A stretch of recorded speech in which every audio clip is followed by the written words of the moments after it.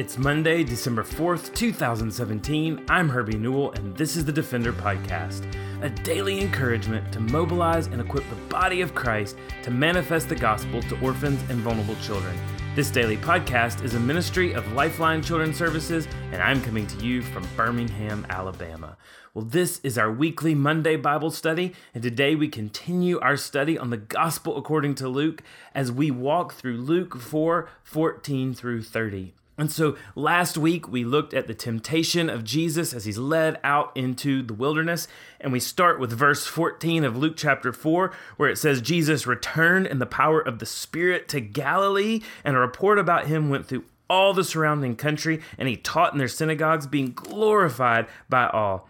And then he came to Nazareth, his hometown, where he had been brought up. And as was his custom, he went to the synagogue on the Sabbath day, and he stood up to read. And the scroll of the prophet Isaiah was given to him. He unrolled the scroll and found the place where it was written. Isaiah 61, verses 1 through 2. He says, "The Spirit of the Lord is upon me, because he has anointed me to proclaim good news to the poor. He sent me to proclaim liberty to the captives, and the recovering of sight to the blind, and to set liberty those who are oppressed, to proclaim the year of the Lord's favor." And he rolled up the scroll, and he gave it back to the attendant, and he sat down. And the eyes of all the synagogue were fixed on him. And he began to say to them, "Today this scripture has been fulfilled in your hearing." And all spoke well of him and marveled at the gracious words that were coming from his mouth. And they said, "Is this not Joseph's son, the carpenter's son?"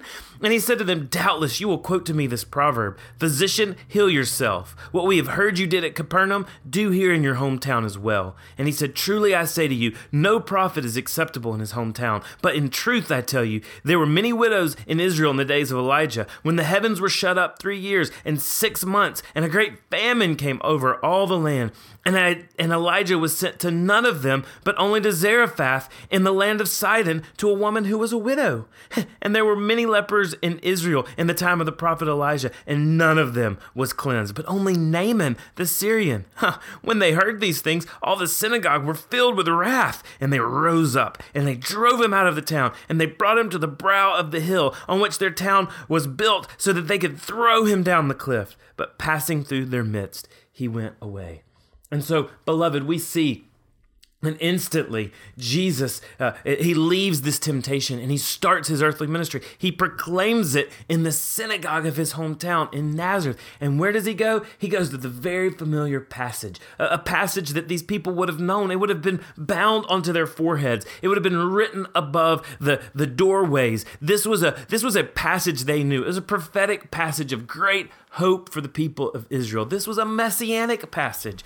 Isaiah 61, verses 1 through 2. And he goes immediately there and then says, "Today the scripture has been fulfilled in your hearing." He sits down, a sign that it's been completed. You know, the people may have thought that Jesus was just another prophet like John the Baptist foretelling the coming of the Messiah. They didn't understand before that Jesus was the Messiah. And by Jesus coming and quoting this passage out of Isaiah and reading from the scroll, he is once and for all saying right there at the offset of his ministry, "I am the Messiah to come. I am the fulfillment." He doesn't say, "I bring the good news to the poor." He says, "I proclaim good news to the poor." He is the Messiah that will proclaim salvation. Just like in Genesis, when God spoke the world into existence by his voice, Jesus would heal the blind with his voice. He would heal the leper with his voice. He would give a hearing to the deaf through his voice. He would bring salvation and the forgiveness of sin through the proclamation of his word. And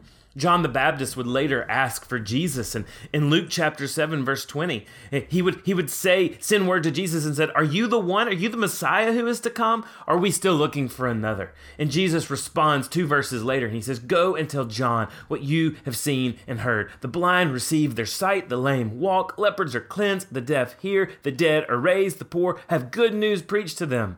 And blessed is the one who is not offended by me." In other words, Jesus is telling those in the synagogue that the Messiah has come. He tells John, "I fulfill Isaiah 61, 1 through 2. The hoped-for king, the eternal son of David, the liberator of sin, the savior of the world, the total world ruler, and the one who would bring complete justice and peace had come." Messiah had come. And so Jesus begins by going to his hometown and he announces this. But look at what the differences are. The stark difference between Isaiah 61, 1 through 2 and Luke 4, 18 through 19.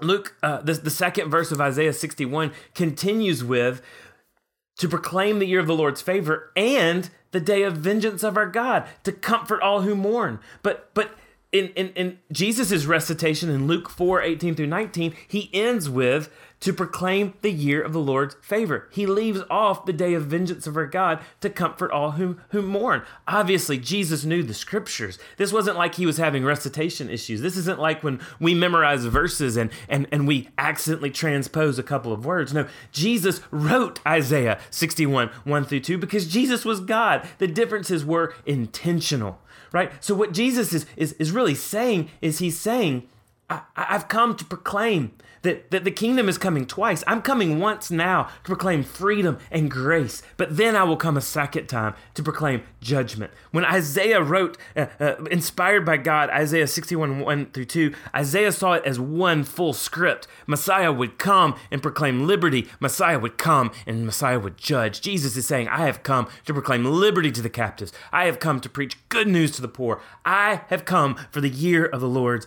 favor. I have come for grace and freedom. There would be a time for judgment, but now was a time for salvation. Jesus said in John chapter 12, verses 47 through 50, if anyone hears my words and does not keep them, I do not judge him, for I did not come to judge the world, but to save the world. The one who rejects me and does not receive my words has a judge. The word I have spoken will judge him on the last day. For I have not spoken on my own authority, but the Father who sent me has himself given me a commandment, what to say and what to speak. And I know that his commandment is eternal life. What I say, therefore, I say as the Father has told me. The first coming of Jesus Christ ushered in the acceptable year of the Lord's favor for a time of salvation, not judgment. Paul says in 2 Corinthians to the church at Corinth, chapter 6, verses 1 through 2, working together with him, then, we appeal to you not to receive the grace of God in vain. For he says, in a favorable time I listened to you. In the day of salvation I have helped you. And Paul says to the church at Corinth, behold, now is the favorable time. Behold, now is the day of salvation. Beloved, if you're listening to this podcast, you live in a time of great grace and patience. God is withholding his judgment and offering such sweet mercy for our rebellious hearts. And so, while today is still called today, let us preach the good news of the kingdom of God. Let us make known the kingdom of God. There is great urgency because there is a day of judgment that's coming. Jesus is not saying judgment is not coming. No, Jesus is saying judgment is coming, but be saved while today is still today. Come to the kingdom while today is still today. Avoid hell, fire, and separation from God. Avoid the wrath of God by receiving the sweet grace of Jesus while today is called today. We need to let this passage from Luke wash over us. There is great hope for the grace of Christ Jesus, the Messiah. But let this passage also hearken us to the mission to preach the good news of the kingdom of God to those who are perishing. Why? Because judgment will come. Look at 2 Thessalonians chapter 1, verses 7 through 10. It says, when the Lord Jesus is revealed from heaven with his mighty angels in flaming fire, inflicting vengeance on those who do not know God and on those who do not obey the gospel of our Lord Jesus, they will suffer the punishment of eternal destruction away from the presence of the Lord and from the glory of his might, when he comes on that day to be glorified in his saints and to be marveled at among all who have believed, because our testimony to you was believed. So at the very beginning of Jesus' ministry is the pronouncement that he is the Messiah, and he is ushering in a day of good news. For now, the day of vengeance has been postponed, but it is coming. It may not be much longer until the day of vengeance of our God. So with urgency, we let the gospel resonate in everything that we do. And as a ministry at Lifeline, we want to make sure that we aren't just changing the zip codes of children. We want to make sure we're not just giving them a comfortable cul-de-sac with a nice bike for Christmas and a white picket fence, but that we are preaching the gospel, because there will be a day of judgment, beloved. And it will not matter where you lived. It will not matter what you had. It will not matter who you were. No, what will matter is who you knew, and did you know Christ Jesus, the Messiah? And was he your Lord? Let us preach the good news of the kingdom. And that's our mission. That's our mission. You see, Jesus didn't just read Isaiah 61, 1 through 2 because this was a pronouncement of him as the Messiah, but he was also giving us a mission. This was his mission, and it's also the mission of his followers, right? We've been anointed to proclaim good news to the poor. And who are the poor, right? The poor, as pronounced in this verse, are the captives, the blind, and the oppressed. And so Jesus has tasked us to bring this good news to the poor, to bring good news to the captives, to bring good news to the blind, and to bring good news to the oppressed. And so who are these three groups? But before we look at each of these groups and what I believe we've been called in ministry to the captives, the blind, and the oppressed, let's make sure we avoid two mistakes that could easily be had in ministering to this group of people and fulfilling the mission that Christ is giving us here in Luke chapter 4. First, let us not limit poverty only to the physical.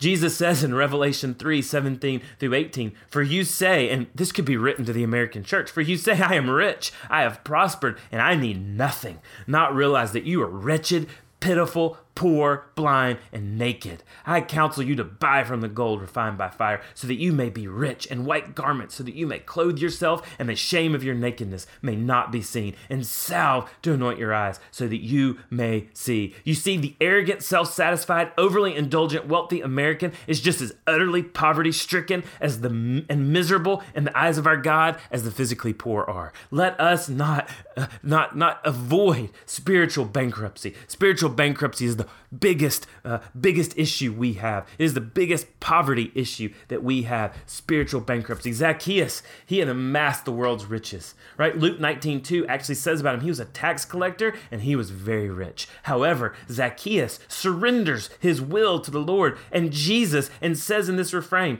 Jesus says about Zacchaeus after this surrender, after he's come to salvation, he says, the Son of Man has come to seek and save the lost and the poor. Zacchaeus was poor, not because he was missing the world's riches, but because he was missing the salvation of our God, of King Jesus.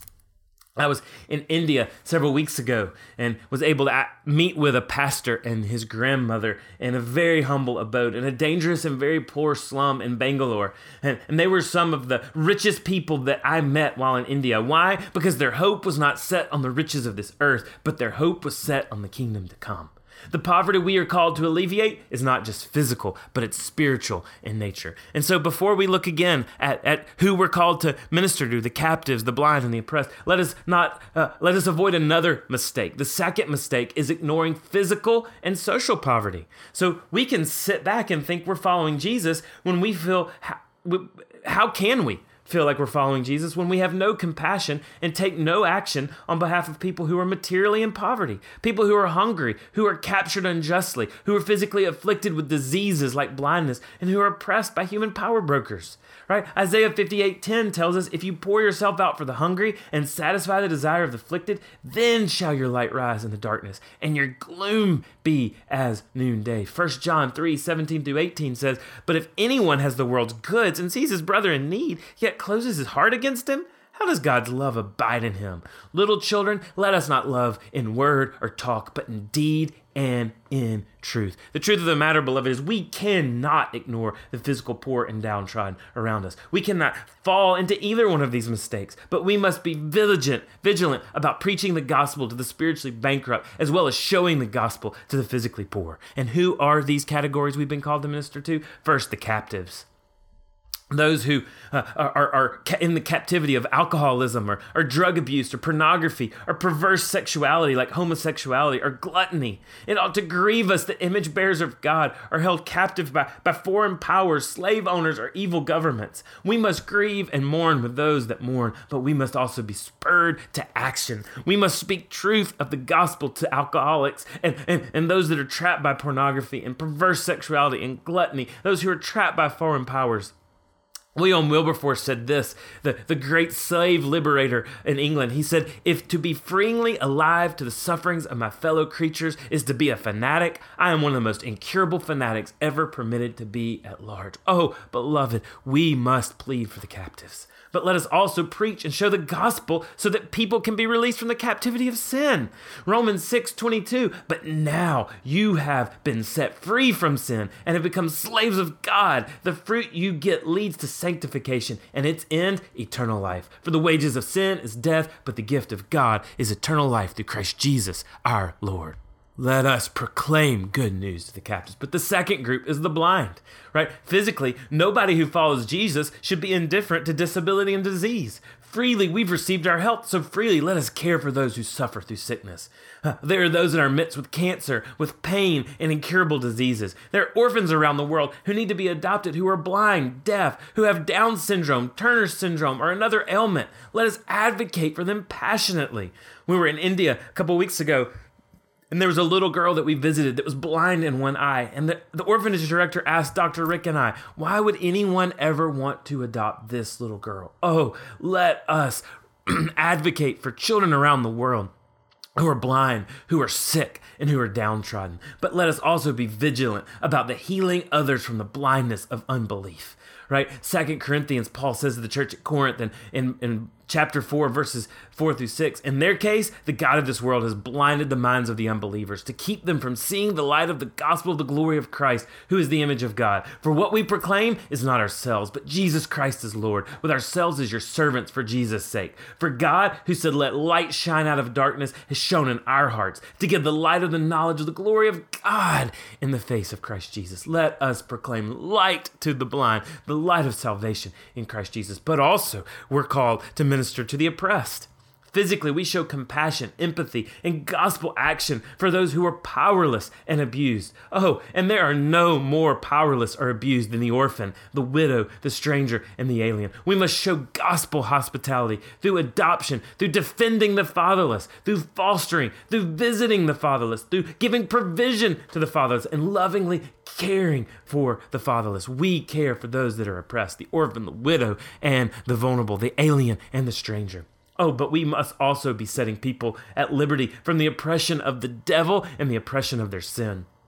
Paul tells Timothy in 2 Timothy chapter 2, verses 24 through 26, "And the Lord's servant must not be quarrelsome, but kind to everyone, able to teach, patiently enduring evil, correcting his opponents with gentleness. God may perhaps grant them repentance, leading to the knowledge of truth, and they may come to their senses and escape from the snare, from the oppression of the devil, after being captured by him to do his will." We proclaim liberty for the captives from sin. Oh, but as we close, the lovely part of this verse, beloved, is that this gospel, this mission is for the whole world. You see, in verse 22, we would expect dissension. Jesus has just made this great pronouncement. He's given this great messianic passage, Isaiah 61, verses 1 through 2, this very meaningful passage to those in the synagogue. This little carpenter's son from Nazareth in his own hometown synagogue. You had expected them to go, "What in the world?" But instead, verse 22 says, they spoke well of him, and they marveled at the gracious words that were coming out of his mouth. But what happens, because then in verse 29, they rise up, they drive him out of town, they take him to a cliff, and they're about to throw him off. Oh, what happens between thinking he's gracious and ready to kill him? Oh, why does Jesus have to bore into them with the story of Zarephath, the Phoenician woman from 1 Kings 17. Why does he have to bore into them with the story of Naaman, a Syrian, Babylonian noble, and these non-Jewish folks?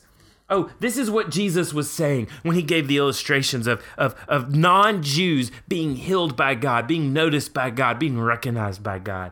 Jesus was saying, the kingdom that I am bringing is ethnically different than what you are thinking. The Jewish people thought that he was coming to be a king, to put Israel on the stage, to once and for all make them the superpower. But he's saying, your chosen place is Israel has not produced humility and compassion, but pride and scorn. I am the end of ethnocentrism. Look to me, learn from me, he says. I have come to redeem a people from every people group, from every skin shade, from every tribe, from every tongue, and from every nation. Jesus was telling his Jewish hometown audience, woe to you for your failure to see that the justice and mercy of God is part of his zeal to gather a people from all peoples, from all nations, from all tribes, and from all tongues. Oh, Oh, beloved, when you have time, go to Matthew 8, 5-13. Jesus heals a centurion's servant.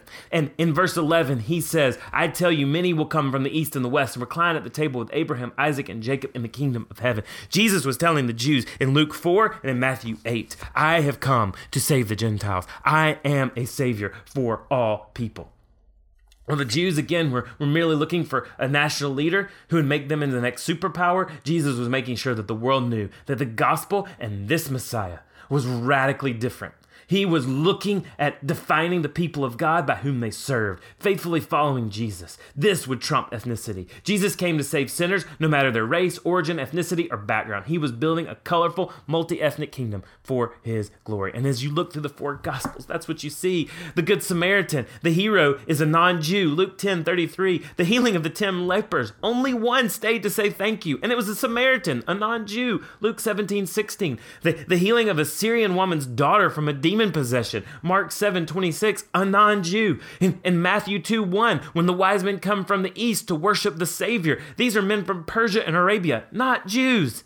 The parable of the tenants, where the kingdom is said to be taken from the Jews and given to those who would produce fruit by following Jesus. Matthew 21:33-43. Oh, beloved, this is good news for us. This is not a Jewish gospel. This is not an American gospel. This is not a European gospel, but this is a worldwide gospel. And this is why we go into all nations, making the kingdom known. This is why we must care for orphans and widows by manifesting the gospel of this kingdom, so that in turn, these children won't just have a new zip code. They will not just be alleviated from physical poverty, but they will come to know the matchless name of Jesus Christ. We defend orphans by speaking and proclaiming the gospel of this kingdom. And so we see in Luke 4, verses 14-30, Jesus comes to pronounce that he's a Messiah. He's pronounced to tell us his mission. He's pronounced to give us our mission to the blind, the oppressed, and to the captives. And he has come to say that this gospel is for every tribe, every tongue, and every nation. Make sure today you don't miss that we've also dropped another podcast. This is day 4 of Advent on the Defender podcast. So make sure you go to your favorite podcasting and also listen to day 4 of Advent. Visit lifelinechild.org/Advent for more information about our Advent calendar and our Advent guide at Lifeline. Thanks for listening to the Defender podcast. For more information or to connect with me, visit herbienewell.com. To partner with Lifeline, visit lifelinechild.org. Follow us on Twitter, Instagram, or Facebook by searching for Lifeline Child. You can email us directly at info@lifelinechild.org. Beloved, will you allow God to use the gospel to you to impact the life of a child? Please contact us because we are here to defend the fatherless. We'll see you again tomorrow for the Defender podcast.